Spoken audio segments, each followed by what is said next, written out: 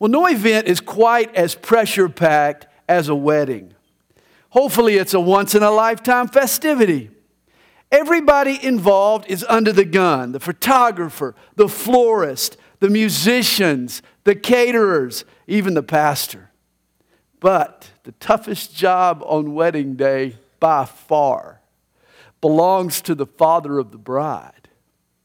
He has to give away his princess, the apple of his eye. He turns her over to another man, if you call him that, a man. He's usually fresh out of college. His most significant job has been delivering pizzas. And you're going to trust him with the lifelong care of your most precious possession? It's almost too much to ask of a man. One thing is for sure. By the wedding day, a wise father has made sure that that groom is properly vetted. I spent a whole year grilling and quizzing my prospective son-in-law.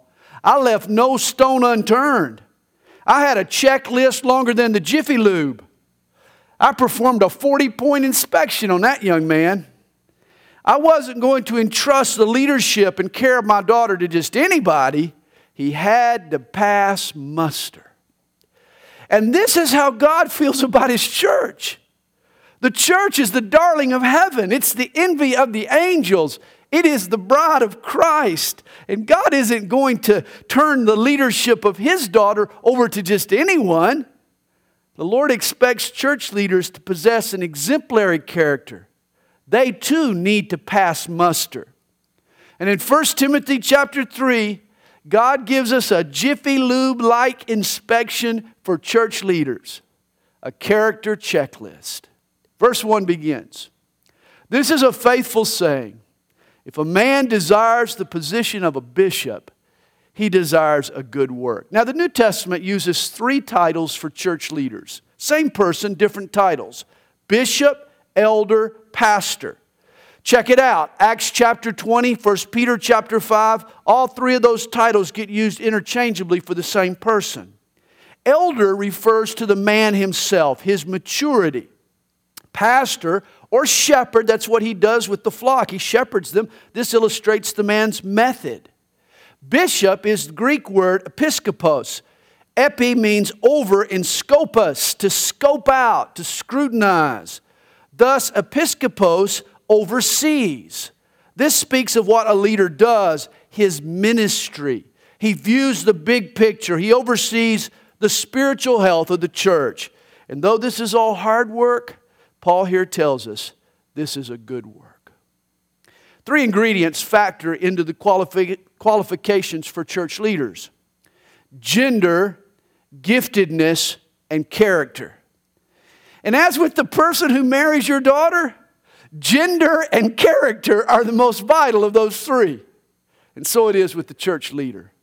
You know, sadly, today's church stresses the structure of church government. There's all kinds of debates, all kinds of theories, while the character of its leaders gets neglected.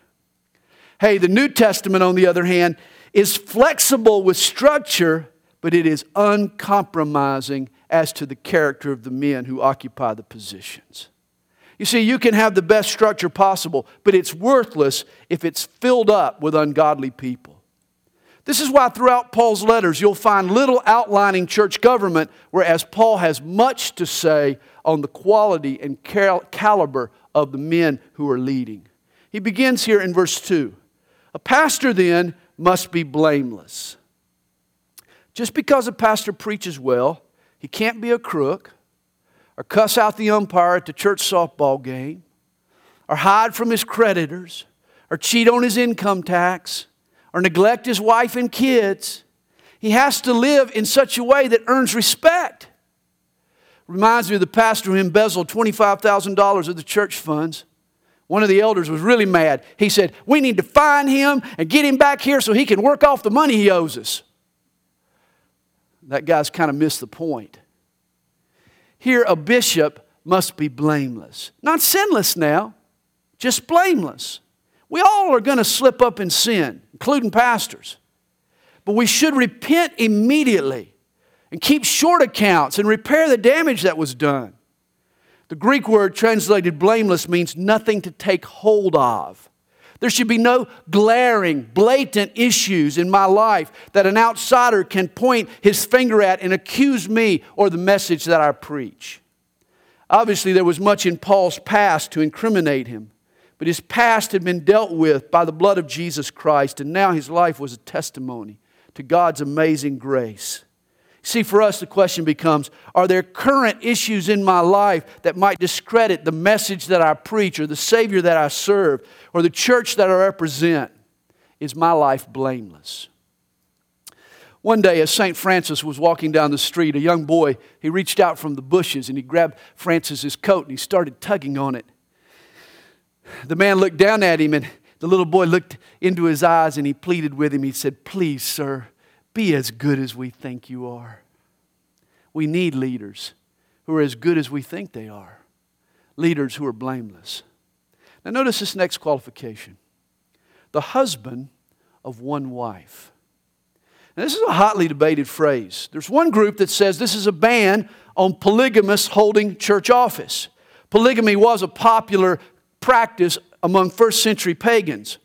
Other folks, though, insist that this verse refers to people who have been divorced and remarried, essentially eliminating a divorced person from serving as a pastor or for an elder. I don't think either interpretation really gets at the heart of what Paul wants to communicate here. A literal translation of this phrase would be rendered a one-woman man, the husband of one wife, or a one-woman man. Paul's concern isn't so much the man's marital status as it is his attitude toward purity and toward women. You see, a man may have been married for 50 years to the same woman and not be a one-woman man. He's had women on the side, or he's been a flirt, or he's had a fascination with pornography, or his eyes have just wandered around the room from woman to woman. His thoughts and his desires are obviously not focused on a single woman. Whereas a divorcee has repented of any wrongdoing in his previous marriage. He's renewing his mind now. He's now deeply devoted to this one woman that he's remarried to and that he loves. This is the fella, to me, that qualifies as a one-woman man. Bible commentator Kenneth Wuest, he puts it like this: we speak of the Airedale dog as a one-man dog. It's his nature to become attached to only one man. Since character is emphasized by the Greek construction, it's the bishop's nature to isolate and centralize his love. This also has implications for a church leader who happens to be single. Though he's unmarried, he still needs to be a one-woman man. You hire Pastor Casanova and you got trouble. Pastor Romeo's going to stir up problems in the church. He's going to disrupt unity. He should wait patiently on the one woman that God has for him. Well, here's more of the checklist. The bishop or elder needs to be temperate. That means self-controlled. It's the opposite of having a temper, being temperate. A temperate man is a leader who has his emotions in check. He needs to be sober-minded, a man who thinks clearly and keeps issues in perspective. He needs to be a level-headed person of good behavior. He lives an orderly life. Hospitable. The word literally means to love a stranger. An elder should be friendly to newcomers and outsiders. And he needs to be able to teach. Maybe not in front of a crowd of 5,000, but certainly in a small band of hungry believers. He needs to be able to feed them. And then he says, not given to wine. Now in verse 8, the deacon should not be given to much wine, but here the elder needs to abstain completely. A pastor or an elder is in a decision-making position, and he could be called on at a moment's notice. A leader's senses should never be dulled by alcohol. His mind should never be cloudy or foggy from its influence. I mean, you don't want to have to call up your elder or your pastor in the middle of the night and you hiccup on the telephone. A pastor should not be given to wine. And in addition, not violent. A church leader doesn't push people around. He's not a spiritual bully. He doesn't use force or manipulation to get his way. He's not violent. A pastor and elder understands how to lead people with love and gentle persuasion. He's a peacemaker. And then he says, not greedy for money. Well, a pastor needs to be one who feeds the flock, not fleeces the flock. He doesn't love money. Once there was a toddler, he was playing in the living room and he found a quarter in the carpet. The little guy picks up the quarter and he sticks it in his mouth. Well, as soon as he did, his dad saw it. He shouted to his mom in the other room. He said, honey, quick, call the pastor. She said, you mean 911? Why would I call the pastor? The man replied, hey, our pastor can get money out of anybody. Call him. Well, he's not to be greedy for money. He's gentle, not quarrelsome. You know, it's been said a troublemaker is a guy who rocks the boat, then convinces everyone else there's a storm at sea. He's saying a person who's contentious or argumentative or has a combative personality should be disqualified from spiritual leadership. And not covetous or envious of other people or even of other pastors or other churches or other ministries. Not covetous. And then verse 4, one who rules his own house well, having his children in submission with all reverence. This is the key. Does his wife and kids respect his authority? If a pastor can't win the respect of those who know him best, you have to question if he's living his life respectably. When it comes to pastors' kids, please remember, they're just kids. They'll make mistakes. No kids are perfect. My kids didn't sign up to be pastors' kids. I'm the pastor, not them. I've tried to protect my kids from unfair pressures. You see, it's not whether a pastor's kids will rebel. Hey, they're sinners. Sinners rebel. They're going to rebel. It's how a pastor responds in the wake of that rebellion. And coming down too hard is often as foolish as not coming down hard enough. Paul here says that a pastor's ability to manage his household is an indicator of how well he'll manage the house of God. Verse 5, for if a man does not know how to rule his own house, how will he take care of the church of God? You know, I found that being a pastor and a father have a lot of similarities with each other. Both require the combination of a strong hand and a sensitive heart. Pastors and dads, they have to rule or take charge, but they also have to love and take care. Family leadership is good training for spiritual leadership. And by the way, spiritual leadership is good training for family leadership. A pastor needs to be good at both. You know, it's strange. You can neglect your wife and you can beat your kids and you can still be a good doctor. But you can't neglect your wife and beat your kids and be a good pastor. If you can't lead your family, then don't lead God's family. You know, years ago it dawned on me, church members are fickle. They'll leave the church at the drop of a hat, and sometimes for the pettiest reasons.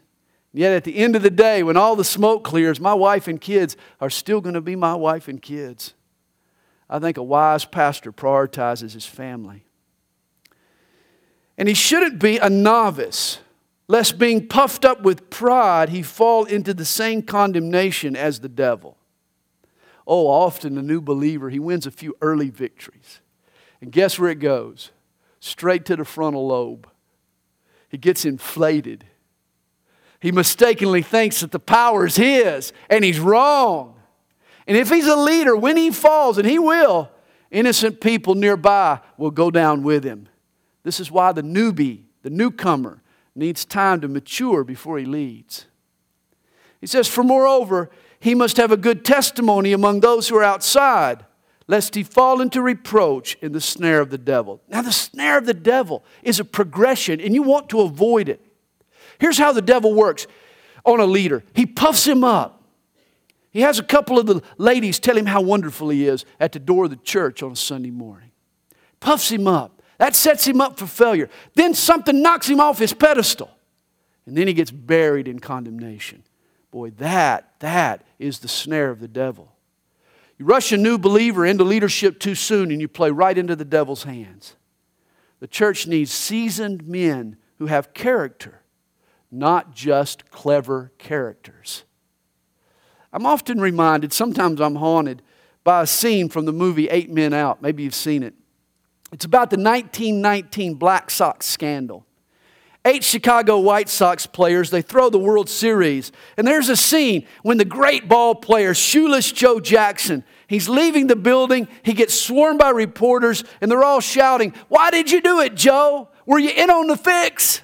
Suddenly, this little boy, probably 10 years old, the camera kind of focuses right in on his face, and his voice rises above the din of the crowd.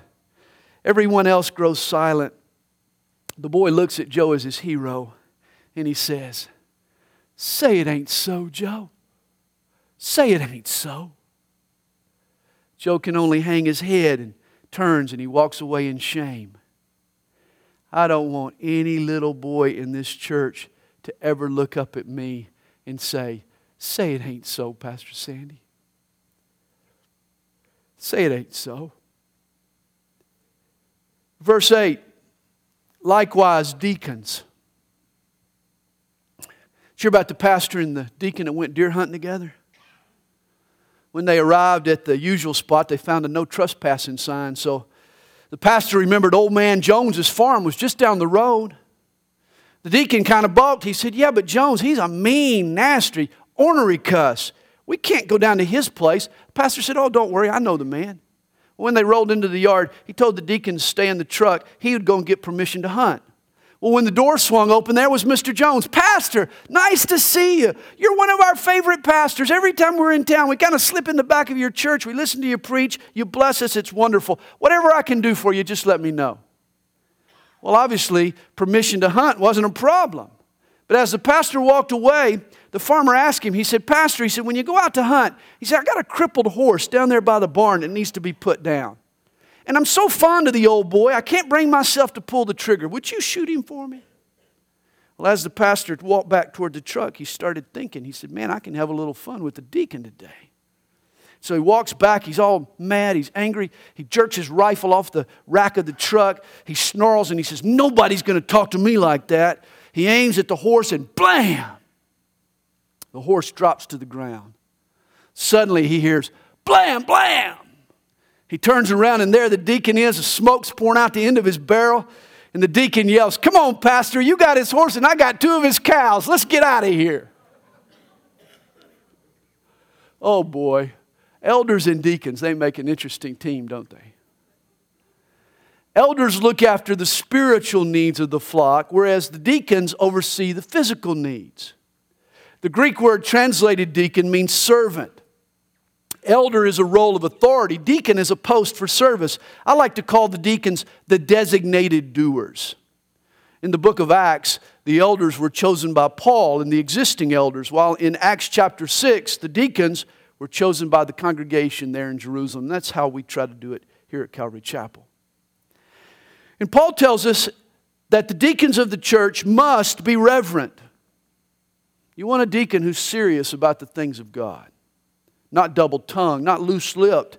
A gossip has no place in the leadership of the church as a deacon. Not given to much wine, not greedy for money, holding the mystery of the faith with a pure conscience.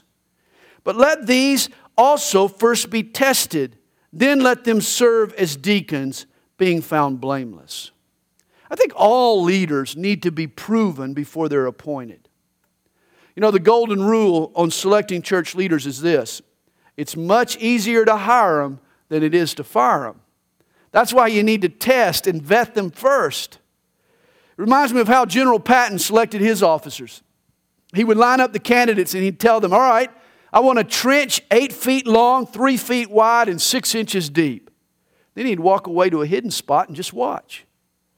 Patton recalls, he says, "They puzzle over why I want such a shallow trench.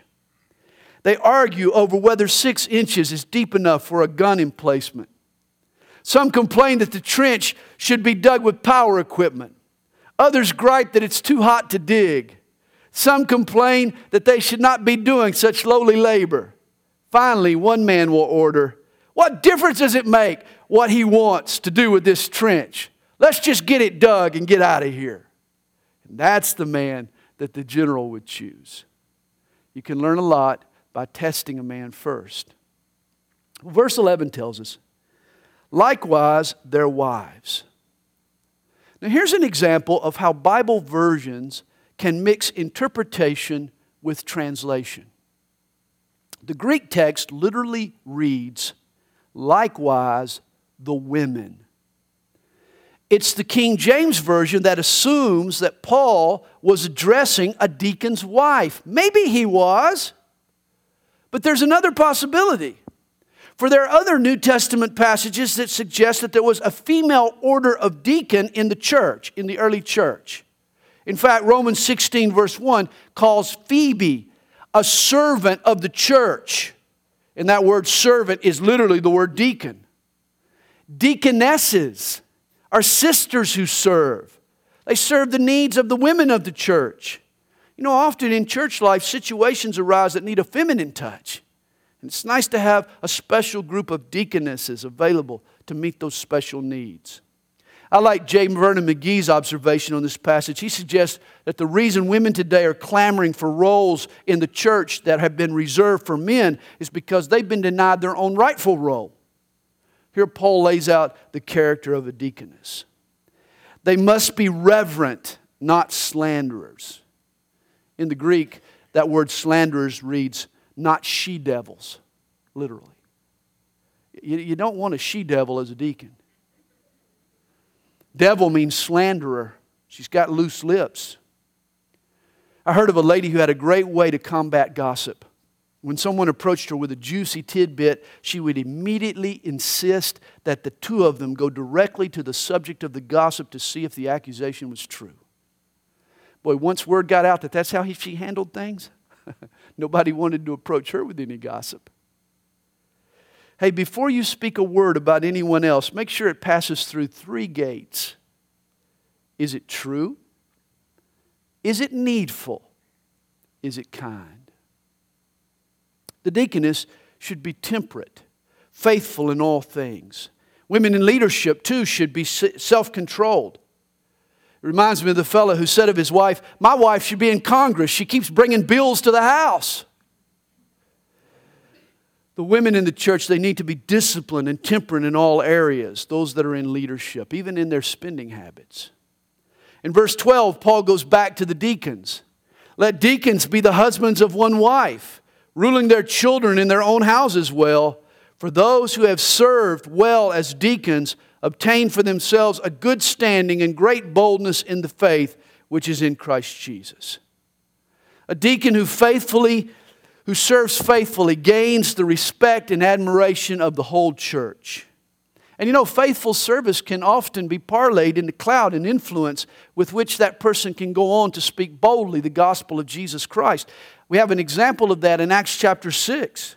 You remember a deacon named Stephen who'd just been waiting on tables. He'd been serving the Lord in the church in practical ways. Then you get over into the next chapter and all of a sudden he's out in front preaching the gospel, working miracles. It's exciting to me when deacons become elders and then when elders become pastors. I think it's a sign of a growing church. Verse 14, these things I write to you, though I hope to come to you shortly. But if I am delayed, I write so that you may know how you ought to conduct yourself in the house of God. And here is the theme of 1 Timothy, how to conduct ourselves in the house of God, which is the church of the living God, the pillar and ground of the truth. I mean, where else in the world today can you go to find the church of God, the truth of God? Where else can you go? You can't go to the government. The government's not teaching the truth. Our school system has abandoned God's truth. You certainly don't get it through the media outlets. I mean, no longer, none of these institutions any longer support biblical truth. To the contrary, they're out there trying to undermine God's truth. There is only one place you can go today to find God's truth, and that is the church of the living God. We are the pillar and the ground of the truth. That's why you need to support your church. You need to believe in your church. If the gospel is an explosion of grace and truth, then think of the church of Jesus Christ as ground zero. Paul writes in verse 16, without controversy, great is the mystery of godliness. Oh, godliness is this mysterious, enchanting, romantic thing. Godliness is like a beautiful woman. She has a mystique about her. The more you get to know her, the more you realize you'll never figure her out. As Pascal once put it, I love God because I know Him. I adore Him because I cannot comprehend Him. Philosopher Mortimer Adler, he became a Christian at the age of 82. And he explains why. He said, I believe Christianity is the only logical, consistent faith in the world. But there are elements in it that can only be described as mystery. He says, my chief reason for choosing Christianity was that the mysteries were incomprehensible. What's the point of revelation if we can figure God out ourselves? I like that. That's some wisdom. And here Paul summarizes the gospel's mystique, the mystery of the gospel. He says, God was manifested in the flesh. How mysterious is that? The Ancient of Days became the child of time. The infinite became an infant, wonder of all wonders. The gospel begins with amazement. And then Jesus was justified in the Spirit. He worked miracles, but not of His own hand. Jesus was justified by the Spirit. He leaned and trusted in the work of the Spirit in his life, and his faith is now our example. He was seen by angels. You know, throughout His ministry, Jesus often received angelic assistance. But what's more amazing is that for those 30 plus years that He walked this earth, every angel in the cosmos stopped in their tracks and stayed riveted on what He was doing. He was seen by angels. And He was preached among the Gentiles. How mysterious is this? What an unexpected twist. I mean, the Bible is a book written by Jews, for Jews, about Jews, to save Jews. And yet immediately, the King of the Jews is preached among the Gentiles. What a surprise. And then believed on in the world. A man who never traveled more than 100 miles from his own hometown has now become the Lord in every corner of the planet. What a mystery. And He was received up in glory. This is mysterious too. What began so inconspicuously with peasant parents in this little backwoods village called Nazareth, in a Bethlehem stable, in the womb of a young maiden, extrapolated out and it crescendos in the clouds. The risen Lord Jesus ascends to glory for every eye to see. The Son of God shows up in the womb of a virgin, but then He goes up to heaven from a hill outside Jerusalem, and it's to that same hill He'll one day return. From arrival to ascension to second coming, great is the mystery of godliness. Chapter 4. Now the Spirit expressly says that in latter times some will depart from the faith, giving heed to deceiving spirits and doctrines of demons, speaking lies in hypocrisy. Now, in the first 3 chapters of this letter, Paul tells Timothy to use his Bible biblically, to stand up for sound doctrine, to fight the fight of faith. He says that the elders should be apt to teach, and he calls the church the pillar and the ground of the truth. Why all this emphasis on truth and right doctrine? Here's why. Because the closer we get to the last days, Paul says that false teaching will abound. You know, it's a shock to a new Christian to realize that not every so-called Bible teacher really teaches the Bible. Some speak, as Paul puts it, lies in hypocrisy. Realize not everything labeled spiritual is necessarily godly or biblical. I mean, just walk into the religion and spirituality section at Barnes & Noble bookstore, and you'll find titles by everybody from Max Lucado to the Dalai Lama. They're all on the same shelf. Today's world is fascinated with all things spiritual. But Paul tells Timothy that there are some deceiving spirits out there in the world that are spiritual. And there are some demons spewing doctrine that are spiritual. Don't forget when Satan fell, he took a third of the angels with him. They joined his revolt and they've been busy ever since. These fallen angels are now deceiving spirits who inspire false doctrines. Their goal is to get you to depart from the faith. And here's Satan's advantage in this battle. He lies shamelessly. I mean, demonically inspired teachers, they tell people what they want to hear and what they'd like for you to hear. Unlike God, Satan has no obligation to the truth.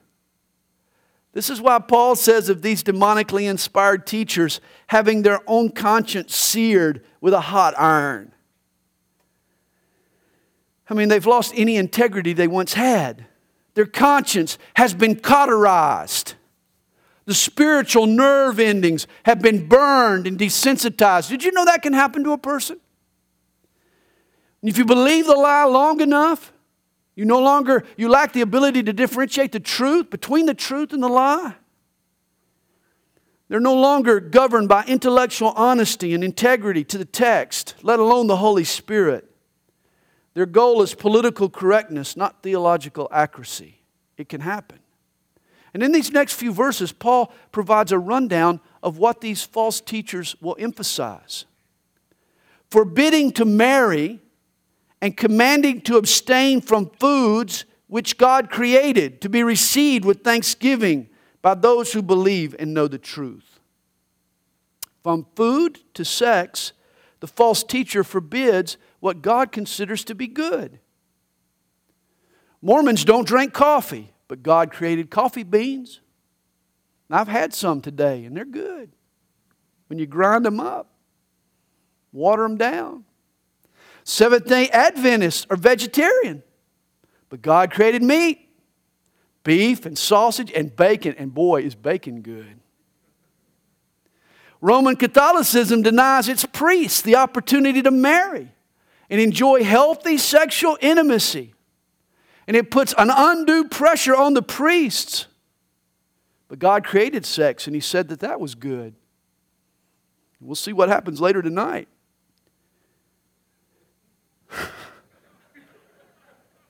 When God created beans and meat and sex, He said that it was good. And He hasn't changed His mind. You please God not through abstinence. My wife's still talking over there after that. It's been all weekend since I've seen her. You please God not through abstinence, but by thanking God for His many blessings and then using them for His glory. That's how you please God. You be grateful for what He's given you.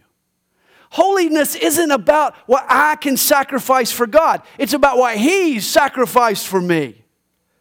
Biblical spirituality involves the work of Jesus on the cross and the work of the Holy Spirit in my heart, not self-deprivation. You know, in Colossians, we studied a heretical doctrine known as Gnosticism, that it taught strange forms of asceticism. Asceticism is any attempt to please God and grow spiritually through self-deprivation. And yet Paul couldn't have disagreed with this more. We become more spiritual not through the denial of God-given pleasures, but through faith in Jesus and the Holy Spirit's work in our life in ordering our lives around God's will. You know, a quick view of church history and you'll discover how often these verses have been overlooked. Philip Yancey documents some extreme cases of Christians trying to grow more spiritual through fleshly techniques. He writes this: by the 4th century, monks were living on a diet of bread, salt, and water. Grazier monks lived in the forest and grubbed for wild herbs and roots. Some wore only a loincloth made of thorns. Apparently, the more they suffered, the more spiritual they supposedly were getting. Simeon Stylites set the standard for extremism. He lived atop a column for 37 years and prostrated himself 1,244 times a day. Where did people get these ideas? Simeon thought that the more he suffered, the more he could put himself through an ordeal, the more excruciating he could make his circumstances, the more spiritual it would produce, more spirituality it would produce in his life. And he was wrong. Boy, that was a bad experience when he got to heaven and found out he was wrong. You mean I did all that and I was wrong? Even today, there are Christians with the mistaken idea that self-deprivation is the key to spiritual maturity. That the more that I do without, the more spiritual I'll become. It's the old, if I don't smoke, drink, cuss, or run around with women who do kind of attitude. But just keeping your nose clean doesn't alter your heart. That's what we forget. You can live in a cave and eat nothing but communion bread all day and still have a heart full of lust and pride and hate. What makes a person right with God is not what we do without, but it's what we take in. See, I become more pleasing to God by receiving His nature and His peace and His love and His joy and His forgiveness and His power and His acceptance. The more I receive of Christ, the more spiritual I become. Not what I do without. Jesus said it best in Matthew 15, verse 11. It's not what goes into the mouth that defiles a man, but what comes out of the mouth that defiles a man. Real righteousness is a matter of the heart. Christianity is not me, it's not you trying to clean up our act. It's us trusting in Christ to make us new.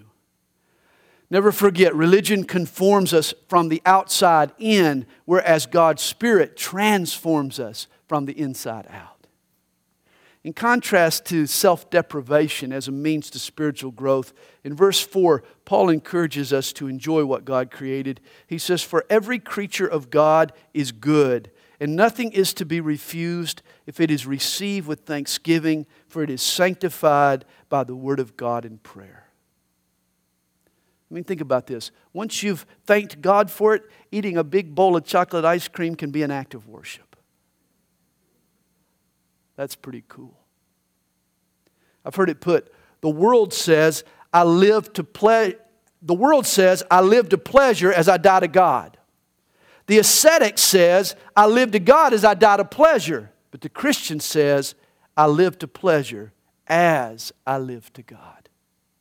Christians are free to enjoy the pleasures that God created. A good cup of coffee, a juicy piece of meat, even wine or tobacco in moderation.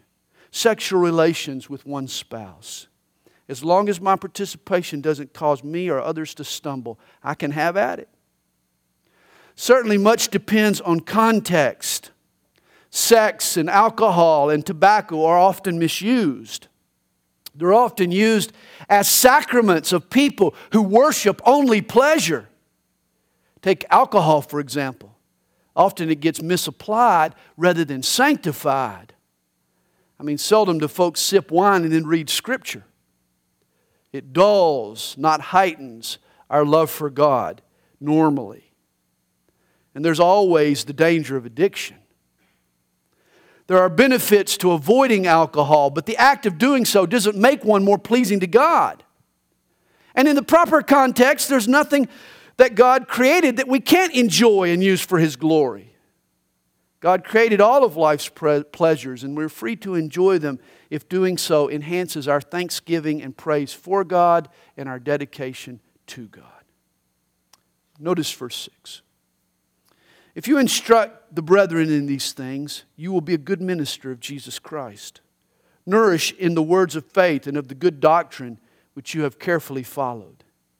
People need to be instructed in God's Word. Christianity is a teaching enterprise. And a good minister is all about good doctrine. He says, but reject profane and old wives' fables.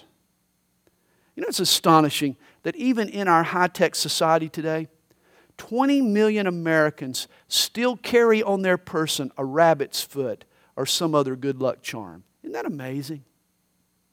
Although it wasn't very lucky for the rabbit, you know. Paul encourages Timothy not to trust his destiny to silly superstitions, and I suggest you not either. But rather, exercise yourself toward godliness.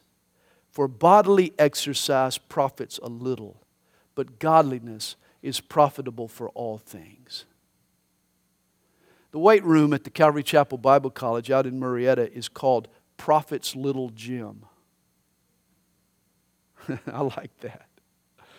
Physical exercise, it profits a little. But spiritual exercise, prayer and Bible study and service will profit much. You know, health clubs, they work off the business model where they sell far more memberships than their facility can accommodate because they know that after a few weeks, the people who sign up no longer visit. Why? Because exercise is hard work. And godly exercise is still exercise. It's been said, you don't stop exercising because you grow old. You grow old because you stop exercising. And that's true in your Christian life as well. If your Christian life has grown old and lost its vigor, it's probably because you've stopped exercising spiritually. You need to pray and read your Bible and study and turn off the TV. This is hard, but it's worth it. And here's why spiritual exercise is so vital. Having promise of the life that now is and of that which is to come, this is a faithful saying and worthy of all acceptance. Physical fitness has short-term benefits, but spiritual exercise shapes you up for all eternity. And I'd much rather have a sculpted spirit and a bulging faith that lasts for eternity than a well-toned corpse. Verse 10, for to this end we both labor and suffer reproach, because we trust in the living God, who is the Savior of all men, especially of those who believe.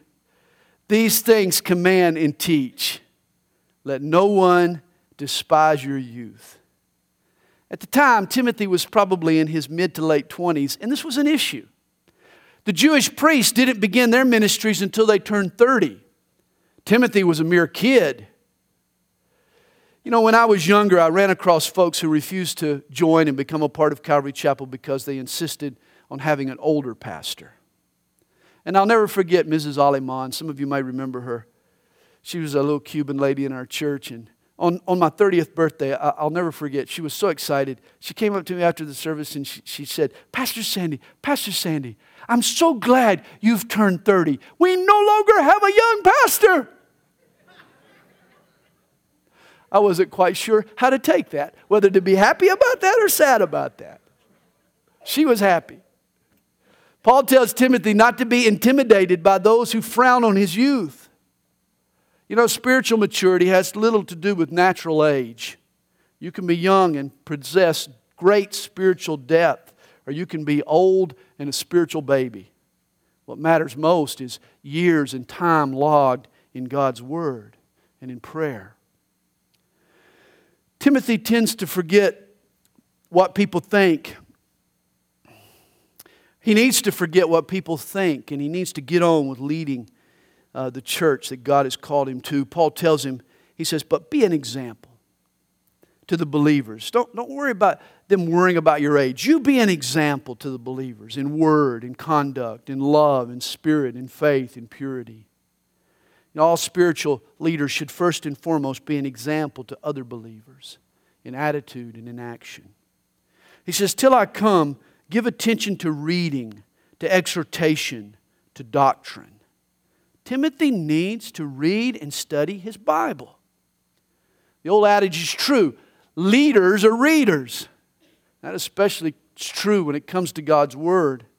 Verse 14, do not neglect the gift that is in you, which was given to you by prophecy with the laying on of the hands of the eldership.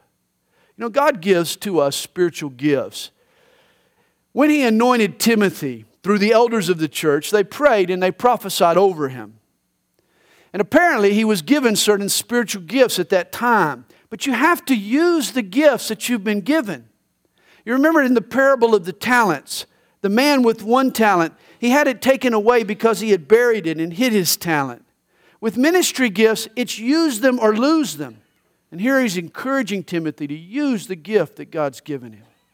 Verse 15, meditate on these things. Give yourself entirely to them, that your progress may be evident to all. And I love this. Paul expects Timothy to be making progress. It's a sin when a pastor stops trying to get better at his craft. To me, imparting God's Word is the most important occupation given to men, and I need to give it my best. I want to be a better pastor this year than I was last year. And finally, verse 16, take heed to yourself and to the doctrine.